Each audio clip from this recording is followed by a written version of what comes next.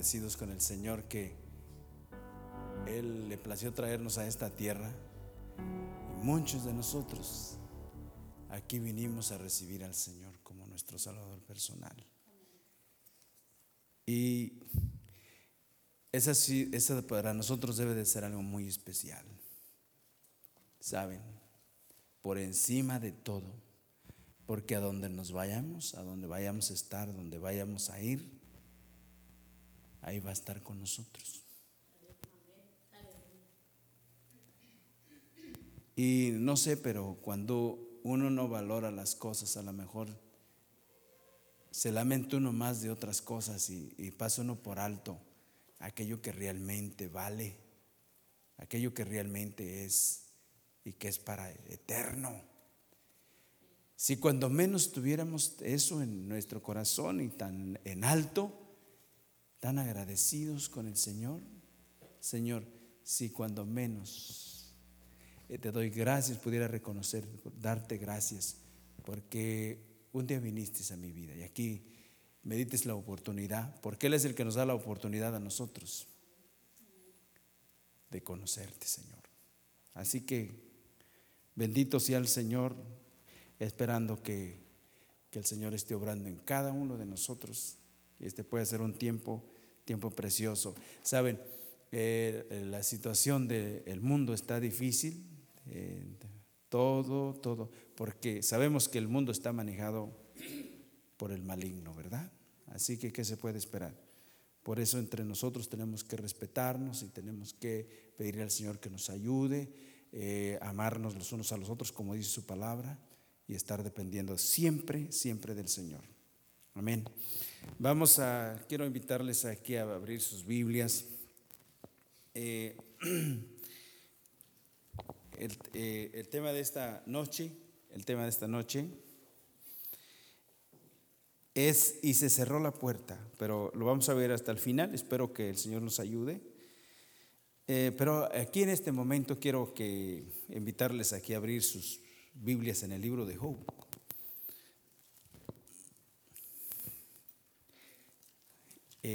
No sé, pero esta palabra, quiero decir que esta palabra me la estuvo ministrando el Señor el último momento y si no es para usted, pues para mí es una palabra alentadora, es una palabra que me alienta mucho y le doy gracias al Señor. Y quiero que la leamos aquí, libro de Job, capítulo 11. Y vamos a empezar por el versículo 13 en adelante, que dice la palabra del Señor de esta manera, en nombre del Padre, del Hijo y del Espíritu Santo.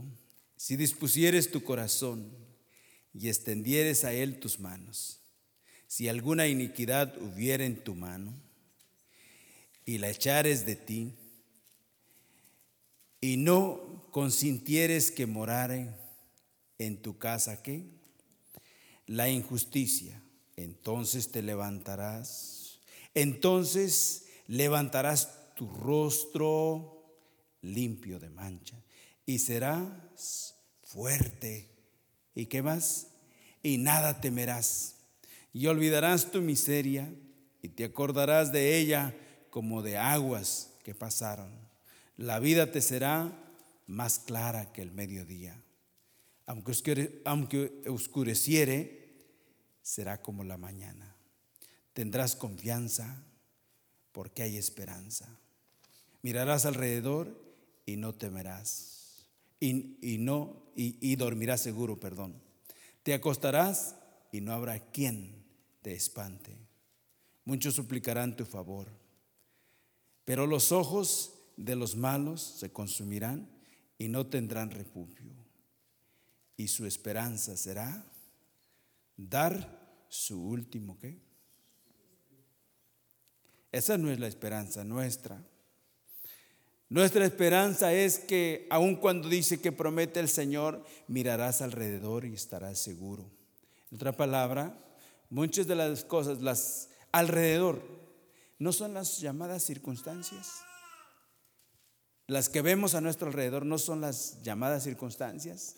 Aquellas cosas que que a las cuales vemos y en momentos, la verdad, a veces nos da miedo. ¿Sí o no? Pero el Señor nos invita que tú puedes ver, si estás dependiendo del Señor, puedes ver alrededor y tú no dependes de las circunstancias, ni son las circunstancias aquellas que realmente nos dicen cuál es el porvenir de nosotros. El futuro de nosotros está en Cristo. En Él hay esperanza y dice que en Él hay esperanza. Cristo en vosotros, la esperanza de gloria. Es importante, pero hay algo que vemos, por ejemplo, que dice que lo que se necesita es que tengamos un corazón ¿qué? Dispuesto. Y otro, una actitud de rendición. Si levantares a Él ¿qué?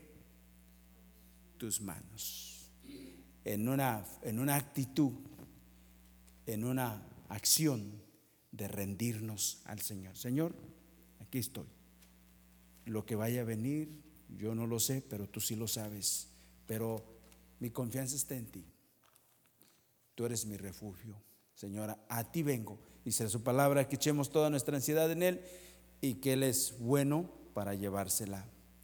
Amén. Y es muy importante que meditemos este pasaje en la casa y que le pidamos al Señor: Señor, no sé si mi corazón está dispuesto a recibir lo que tú me dices, pero Señor, quiero que obres en mí. Porque el Señor lo que necesita, lo que quiere es disposición, ¿verdad que sí?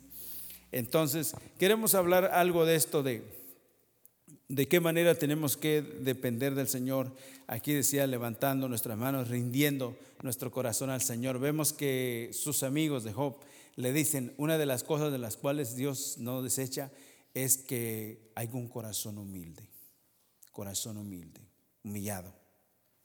Y el salmista decía que un corazón contrito y humillado Dios no lo desechaba.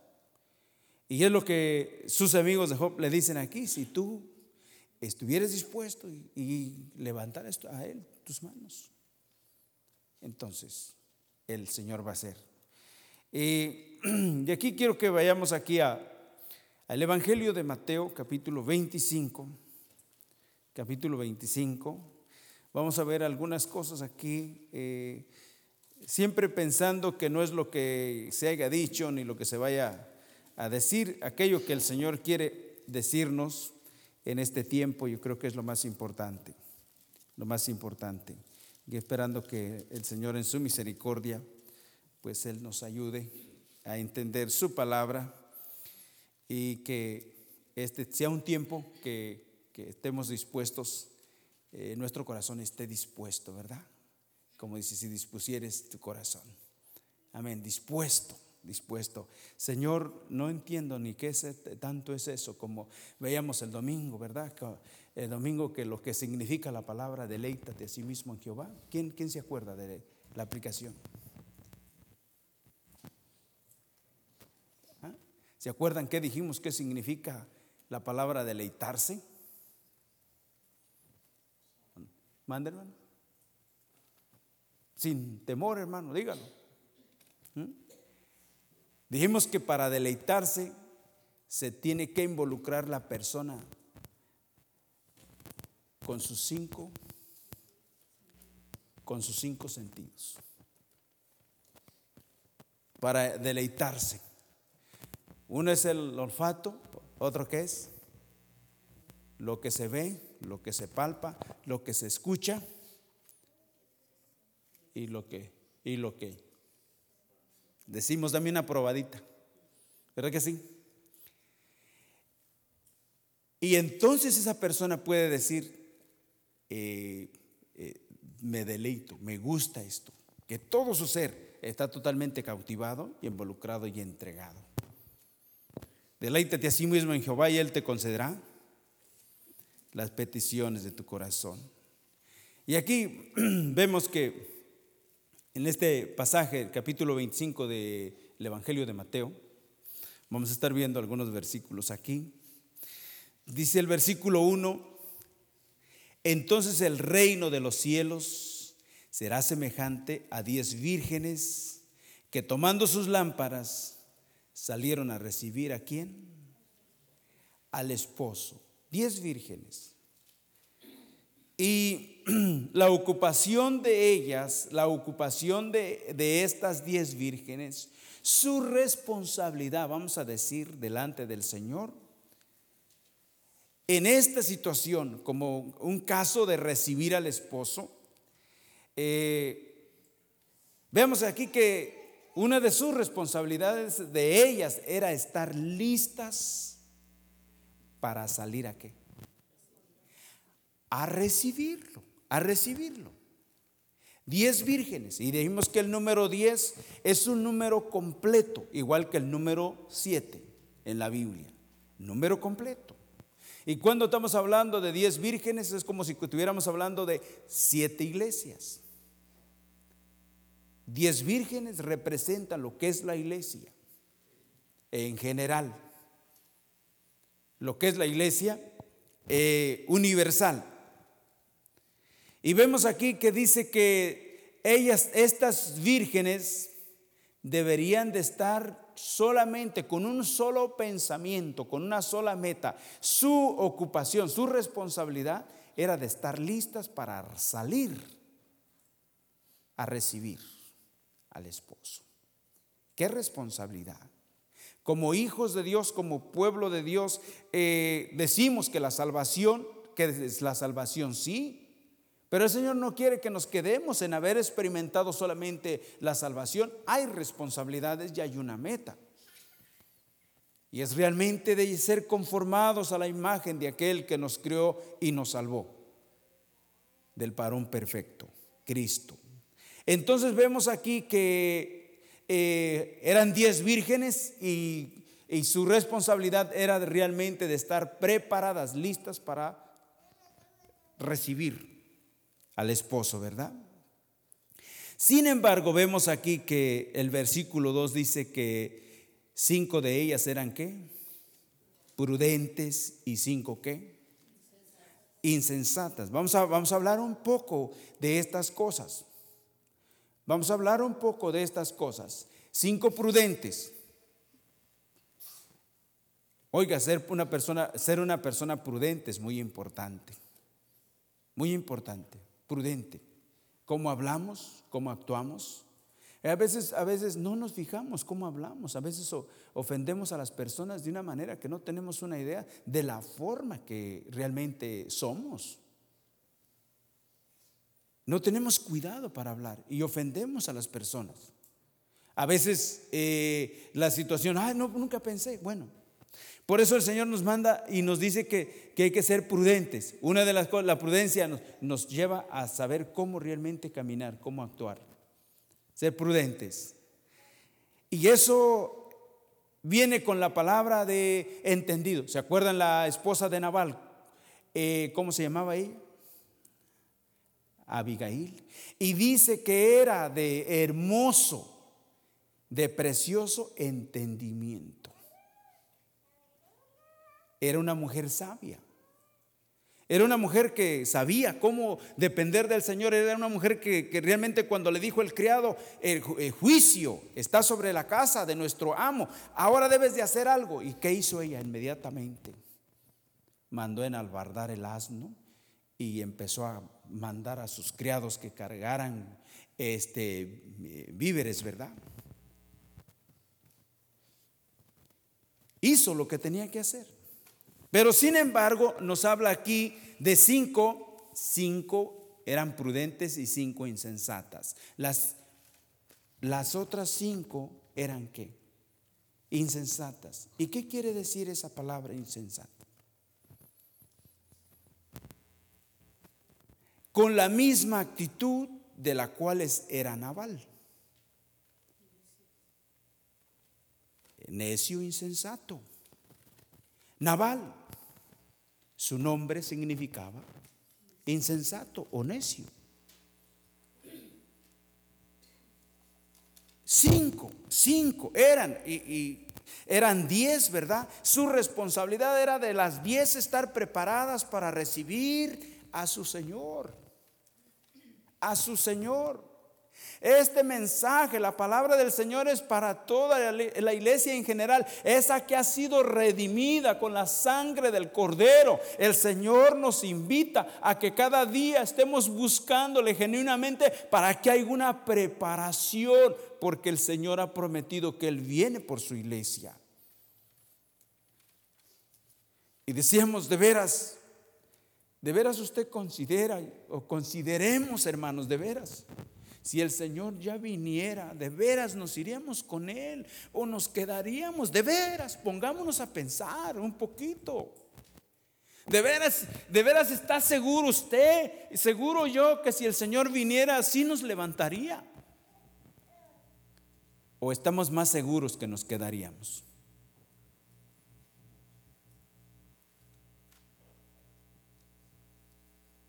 Porque aquí nos habla vamos a ver que dice que 5 eran prudentes y 5 insensatas. La palabra insensatez va a la palabra de necedad, esa es la palabra. Por ejemplo, dice el Salmo 14, que dice el necio, ¿en dónde? En su corazón. ¿Y qué dice? No hay Dios. No hay Dios, no hay Dios. Y como dice en su corazón que no hay Dios, entonces como él dice que no hay Dios, entonces no hay por qué buscarle. El libro de los Hebreos dice que sin fe es imposible agradar a Dios. Y dice que el que le busca es necesario que crea que Dios existe y que Él es galardonador de los que le temen, ¿verdad que sí? Así que el buscar del Señor, el de tener una comunión con Él, el de estudiar su palabra, el de estar en comunión con Él todos los días, es saber que Dios es real, que Dios existe y que dependemos de Él, que no podríamos vivir un día más si Él no está ahí para llevarnos adelante. Y entonces de esa manera, es de la manera que vamos a tener una actitud de lo contrario de insensatez, prudencia. Porque esto aquí, por ejemplo, ¿qué dice el libro de los Hebreos? Que cómo escaparemos si descuidamos una salvación tan grande. Y descuidar es un fruto, es una actitud, es una acción, es una manifestación de la insensatez, del descuido.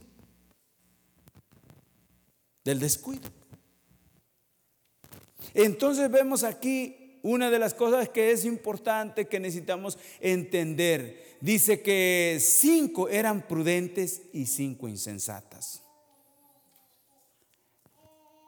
¿Cómo realmente necesitamos entender que necesitamos tanto, pero tanto del Señor? Como usted y yo no tenemos una idea. Necesitamos más de lo que nosotros pensamos. Más de lo que nosotros pensamos. Dice el necio dice no hay Dios. ¿Y dice en dónde? En su corazón. A mí me gusta lo que dice el libro de Job. Lo que dice el libro de Job. Aquí en este capítulo 11, si ustedes vamos aquí. Vamos a estar al pendiente con la palabra de insensatez, la palabra de necedad. Va a estar al pendiente ahí, no se desvíen ni vayan a ver otra situación. Vamos a ver aquí el libro de Job. Job capítulo 11. Capítulo 11. Y veamos esta parte de la escritura. 11, ¿lo tienen? 11, versículo 12. Dice, el hombre vano se hará entendido cuando un pollino de asno montés nazca. ¿Qué? ¿Cuál es su interpretación de ese versículo? ¿En algún momento se ha puesto a pensar usted cuando se habla de ese versículo? A lo mejor usted lo ha oído muchas veces, a lo mejor usted lo conoce, lo ha leído por sí mismo. pero entendemos lo que ese versículo quiere decir. O nomás pensamos que es imposible que un pollino de asno montés nazca hombre. Es imposible. ¿Es todo lo que quiere decir eso? ¿Es todo lo que quiere decir ese pasaje? No. Primero, el hombre vano. El hombre vano, dice el necio en su corazón. El hombre vano piensa de esa manera. El vano, el que no tiene, el que no tiene, el que no tiene, el que no tiene simiente, el que no tiene realmente fundamento, el que no tiene convicción, aquel que realmente no tiene. No tiene. Hombre vano. Hombre vano. El que tiene a Cristo tiene la vida. El que no tiene a Cristo no tiene la vida. Entonces vemos aquí el hombre vano. El hombre vano se hará entendido. ¿Sabe? ¿Qué quiere decir? Se hará entendido cuando un pollino de asno montés nazca. ¿Qué? Cuando un hombre vano va a ser sabio, cuando un hombre vano va a calificar para el reino de Dios, cuando un hombre vano va a conocer la vida eterna, cuando un hombre vano.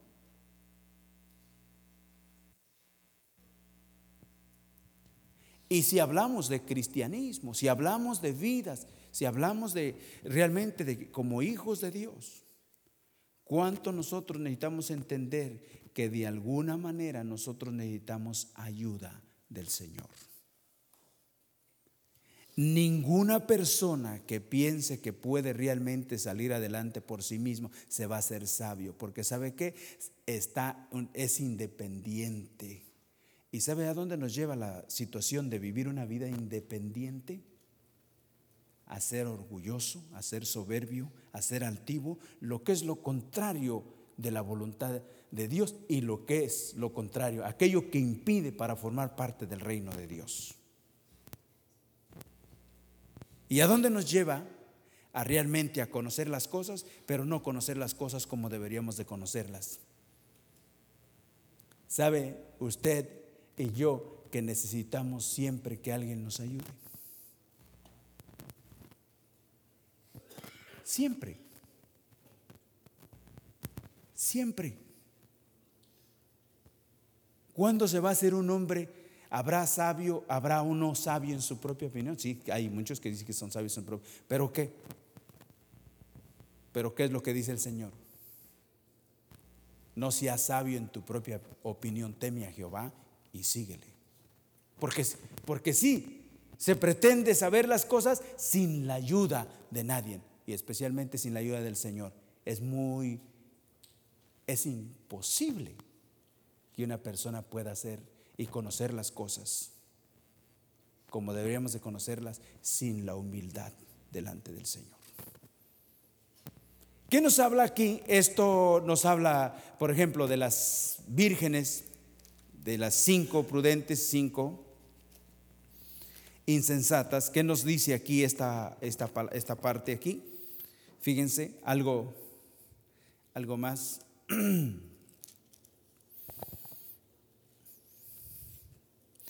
Dice aquí que 5 de ellas eran prudentes y 5 ¿qué? Insensatas. Dice así, verso 3: las insensatas tomando sus lámparas no tomaron consigo ¿qué? Aceite. Tomaron sus lámparas, pero no tomaron consigo aceite. Más dice que las prudentes tomaron aceite en sus vasijas juntamente con sus lámparas. Vamos a ver, el aceite representa ¿qué? Representa al Espíritu Santo. ¿Y la vasija? ¿Y la lámpara? Aleluya, amén. Fíjense que las insensatas no tomaron aceite, ni menciona que tomaron vasijas, pero las otras tomaron aceite y pusieron en sus vasijas, y con ello sus lámparas. Sus lámparas. Y aquí nos habla, por ejemplo, el aceite, fíjense, en la vasija.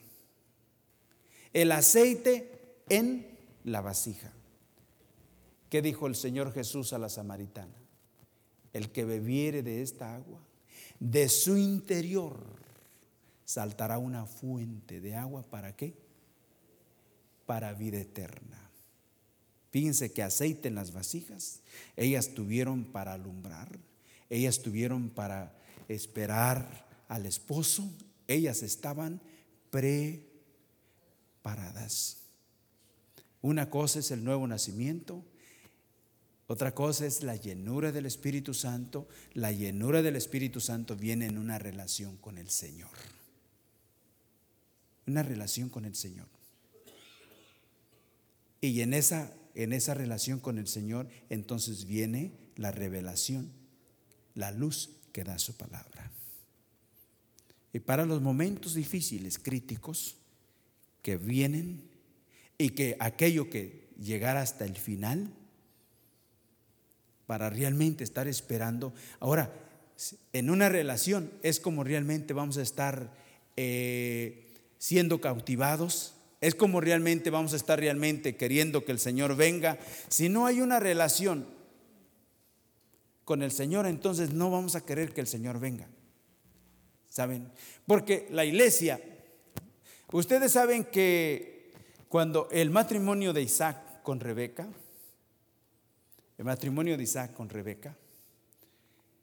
ustedes saben que ese matrimonio representa la iglesia y el Señor. Rebeca representa a la iglesia, Isaac representa al Señor Jesucristo. ¿Verdad que sí? Es una tipología, es un tipo. Ella es un tipo y Isaac es un tipo del Señor. Pero si ustedes se acuerdan, por ejemplo, cuando el siervo de Abraham fue a pedir a Rebeca a la casa de la mamá de Labán, que era Betuel, ¿se acuerdan? Cuando este siervo de Abraham fue a pedir a Rebeca, ¿saben cómo fue a pedir la mano, como luego dicen? Primero dice que oró al Señor y le dice al Señor: si tu siervo fuere prosperado en su camino. Y le dice: si la doncella que viniera a sacar agua fuese así y así y así, esa será, Señor. Y así aconteció. Y cuando sucedió todo eso, dice que Rebeca llevó al siervo y a los que iban con él a la casa de su padre y de su hermano Labán. Y ahí les hicieron cena y todo ahí muy bien. El mensaje que llevaba Eliezer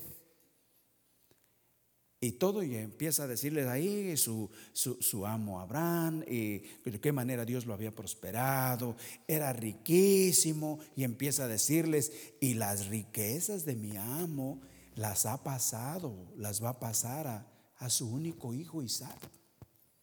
Y empieza a decir así, de eso, y toda su riqueza va a pasar a ser de su hijo Isaac, el único. Que Abraham es tipo del padre, ¿verdad que sí? El padre le entregó todo al hijo, ¿verdad que sí? Nuestro Salvador. Él es el dueño de todo el oro y de toda la plata, de todo. Pero algo más. ¿Se acuerdan ustedes cuántos días querían tanto Labán con la madre de Rebeca que se quedara ahí en casa? ¿Se acuerdan ustedes cuántos días? No. Bueno, entonces lo vamos a leer, lo buscamos. Creo que sería bueno saberlo, ¿no? ¿Cuántos días? Porque decía que se quedara. Y aquí cuando hablamos de una cautivación, hermanos, que estamos hablando de una relación con el Señor y esa cautivación de parte del Señor para con nuestras vidas, creo que esto es algo muy, muy importante que debemos de ver y de entender. Capítulo 24 del libro de Génesis.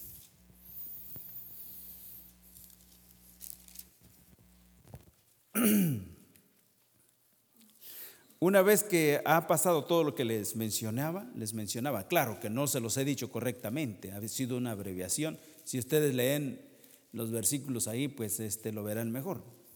Pero el versículo 55 dice del capítulo 24 de Génesis, versículo 55, dice: entonces respondieron su hermano y quién, y su madre: espere la doncella con nosotros a lo menos ¿cuánto?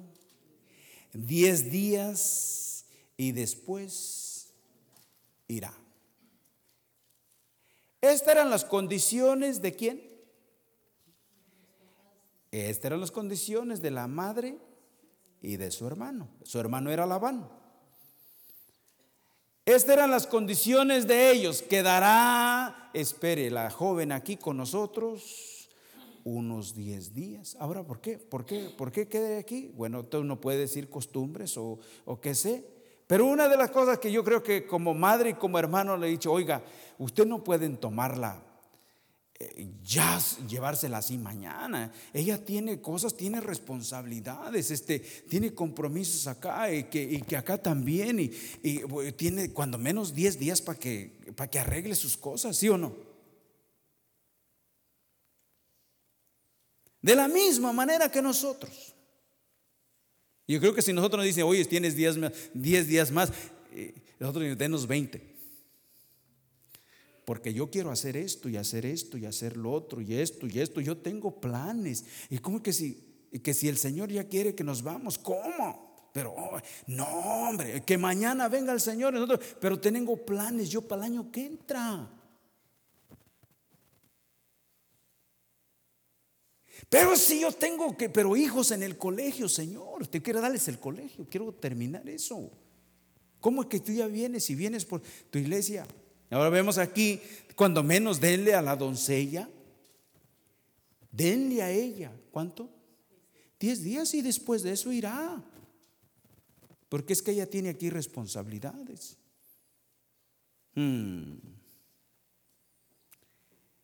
Versículo 56. Y él les dijo: no me detengáis ya, que Jehová ha prosperado mi camino. Despáchame para que vaya ¿a quién? A mi señor. Ellos respondieron entonces: llamemos a la doncella y preguntémosle. Y llamaron ¿a quién? A Rebeca. Y le dijeron: ¿irás tú con este varón?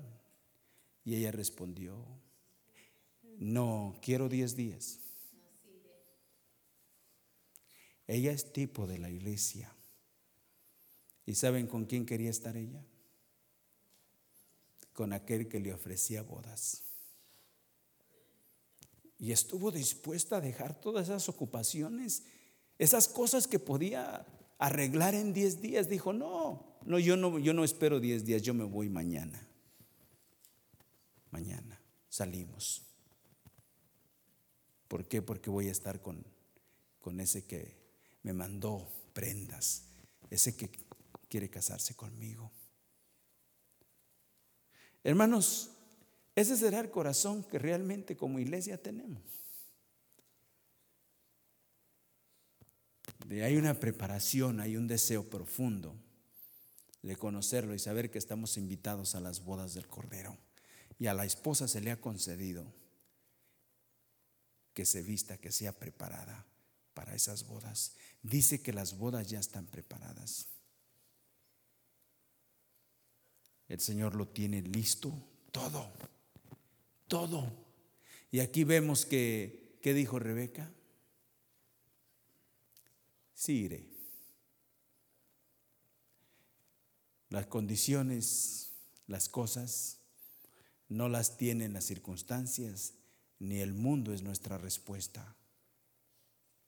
Hermanos, nosotros tenemos un llamado y un compromiso a que estemos preparándonos y estemos dispuestos para que si el Señor viene podamos decirle: Señor, cuando tú quieras, Señor, yo estoy listo. Quita de mi corazón todos esos planes, todas esas cosas que yo tengo, que realmente por eso no me consagro y por eso no me entrego, porque realmente hay otras cosas. Pero que realmente si vinieras, Señor, estoy seguro que no me iría yo, porque no estoy preparado, Señor. Mi corazón no está dispuesto. No está dispuesto. Dios lo sabe. El Señor lo sabe, amados. El Señor lo sabe. Él conoce a los suyos y sabe que a Él no le podemos decir una cosa por otra. Él sabe lo que realmente hay en nuestro corazón. Y si no ha venido, hermanos, es porque dice que está esperando que ninguno, que nosotros podamos reconocer que nuestro corazón está indiferente para con Él y que podamos pedirle: Señor, perdóname y endereza lo torcido. Y entonces, ¿qué sucedió? Rebeca se fue, ¿verdad? Ellos le decían 10 días. Ella tiene compromisos aquí y ella dijo: no, yo iré. Se fueron al día siguiente, ¿verdad que sí? Se regresaron y hubo bodas. Amén. Hubo bodas, bendito sea el Señor. Entonces entendemos eso, que el Señor nos ayude, que el Señor nos ayude. Volvamos a Mateo capítulo 25.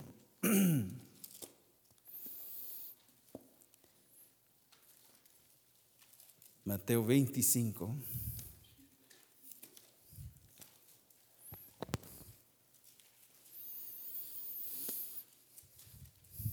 El versículo 4 dijimos que más las prudentes tomaron aceite en sus vasijas juntamente con sus lámparas, ¿verdad? Y dice que versículo 5, y tardándose el esposo, cabecearon todas y ¿qué? Y durmieron.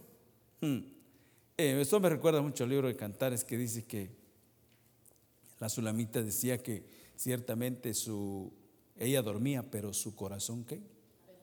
Velaba. Su corazón velaba. Y creo que cuando hay un corazón que está realmente confiando en el Señor, aun cuando llega el tiempo de dormir, de descansar, ¿sabe? Literalmente, cuando se va a descansar, usted ora al Señor, le dice: Señor, si vinieras esta noche, si vinieras en esta noche, no me vais a dejar, Señor. No me vais a dejar. Aquí estoy. Y cuando vemos aquí ciertamente las cosas, las circunstancias, las cosas, como vemos aquí la situación de la medianoche. Es interesante ¿por qué medianoche?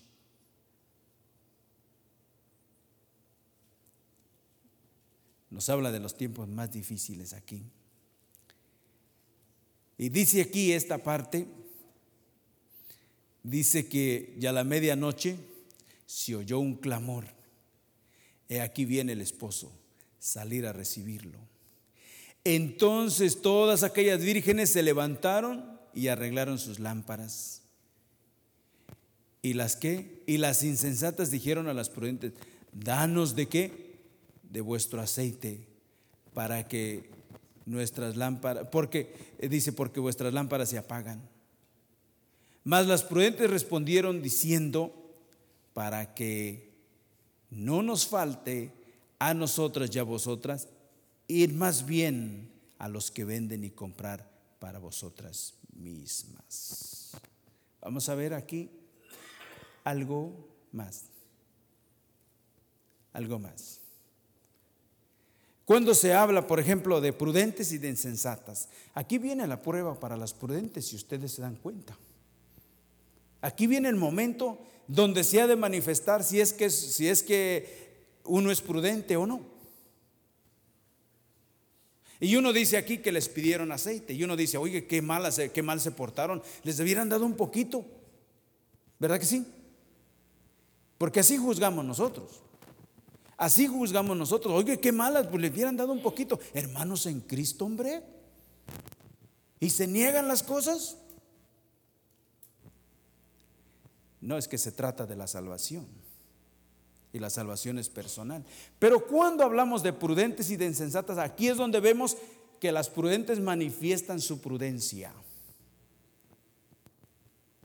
y donde ellas dicen, nosotros no podemos darles de lo de nosotros, de nuestro aceite, porque entonces nos faltarían a ambos. ¿Qué tal cuando alguien te aconseja mal en cuanto a caminar con el Señor? ¿Qué tal cuando te aconseja de una manera que no conviene para caminar con el Señor? No, que vamos a pasar un tiempo así, que mira, mejor es esto que esto. No es tanto esto. Mira, esto también se vale hacerlo. Pero tú sabes que a eso que te está induciendo, te está separando del Señor. Tú sabes qué está pasando, que tú también estás entregando tu aceite, que tú también estás, en otra palabra, derrochando la gracia, la misericordia, y accedes. ¿Qué sucede? Que ambos vamos a ¿qué?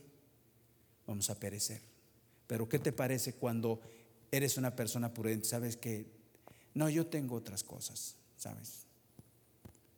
Yo tengo que hacer otras cosas, buscar del Señor, yo tengo que aprender del Señor, yo tengo que conocerle más a Él. Si hay oportunidad de decirle, si no, tú solamente le vas a decir, no, mira, yo tengo otras cosas más importantes que eso. Y entonces se va a manifestar. Un día se va a ver quién es prudente y quién no es. Tarde o que temprano se va a manifestar quién es prudente y quién no es prudente. Pero lo que sí sé aquí, que estas vírgenes se negaron a sí mismas. No creo que no hayan querido ayudarles. Pero ¿saben qué estaban viendo?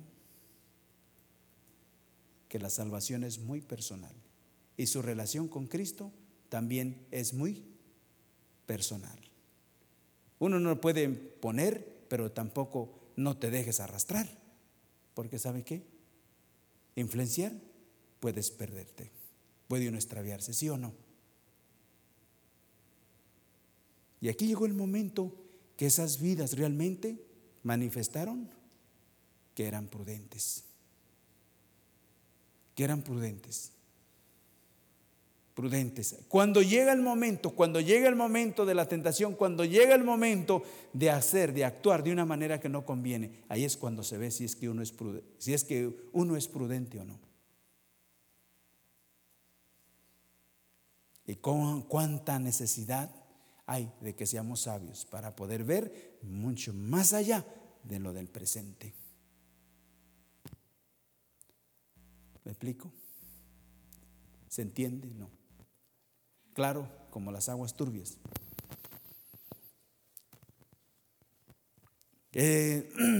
Algo más. Aquellos se levantaron, arreglaron sus lámparas. Bueno, pero no llevaban aceite, ¿verdad? Versículo 10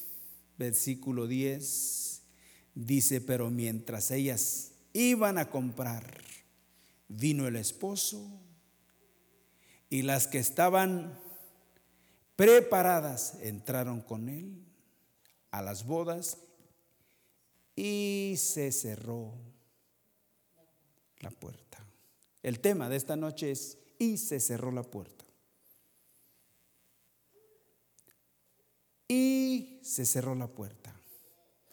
Si en lo natural, si en el mundo natural se siente uno de una manera horrible cuando se le cierra una puerta, se siente uno decepcionado, desalentado en lo natural, que se le cierra una puerta. Dice: ¿cómo es que? Y no se abre. Tú pensabas que ibas a lograr, y lo último que le dicen, ¿sabes qué? No puedes. Ah, no puedo. No tienes acceso. No se te puede dar. Esa es una puerta que se cierra, ¿verdad? Y si en lo natural se siente feo cuando se le cierra a uno una puerta, ¿qué será en la parte espiritual? Que se cierra la puerta. ¿Y sabe por qué? Porque estamos hablando de que el tiempo de la gracia se termina. Se termina.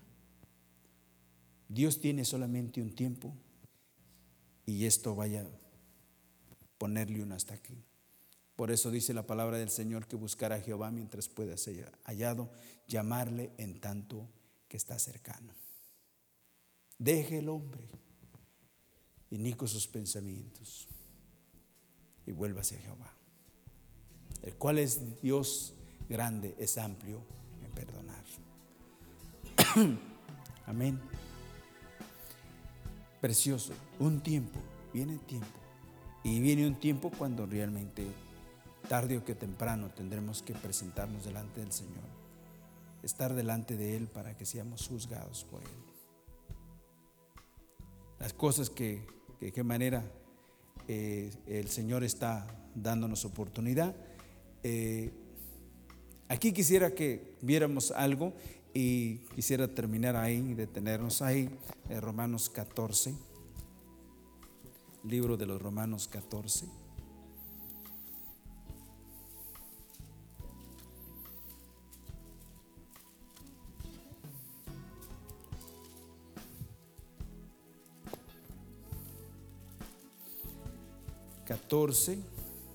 Versículo 12, y con esto estamos terminando por ahí. De manera que cada uno de nosotros dará a Dios cuentas. ¿De quién? ¿Del vecino? 14:12. De manera que cada uno de nosotros dará a Dios cuenta de sí. Un día vamos a estar delante del Señor.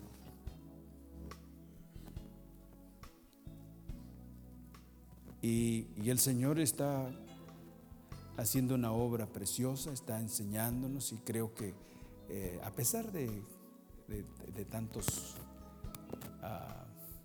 matices que hay, de tantas cosas, de alguna manera el Señor en su misericordia nos clarifica las cosas, ¿verdad? Y qué bueno que podamos entender que necesitamos tanto del Señor, y que si no es Él quien realmente viene a ser una realidad de nuestras vidas, es imposible que para nosotros haya entendimiento, haya sabiduría, o podamos temer al Señor. Dice Proverbios 1:7 que el principio de la sabiduría es el temor de Jehová. Y si Él no es una realidad en nosotros, olvídense en cuanto a la preparación, en cuanto al deseo de querer estar con el Señor, olvidémonos de todo eso, porque no hay forma de uno tener eso en nuestro corazón. Porque el hombre vano, el que no tiene a Cristo, sus pensamientos y todas sus metas y todo es otro. Pero nosotros esperamos en el Señor. Amén. Esperamos cielos nuevos y tierra nueva, donde mora la justicia. Y estamos confiando en el Señor, esperando que el Señor continúe obrando y hablando en nosotros, que llegue el momento que podamos experimentar y tener la experiencia, que habrá momentos, habrá días donde realmente se ha de ver si es que hay temor o no. Amén. Vamos a estar terminando por ahí. Que el Señor les bendiga, hermanos, confiando en la misericordia. Gracias por escuchar nuestra grabación de Pacto de Gracias, Campos, Arkansas. Para más información, visítanos en nuestras páginas web pactodegracia.org.mx y facebook.com/Pacto de Gracia Warren.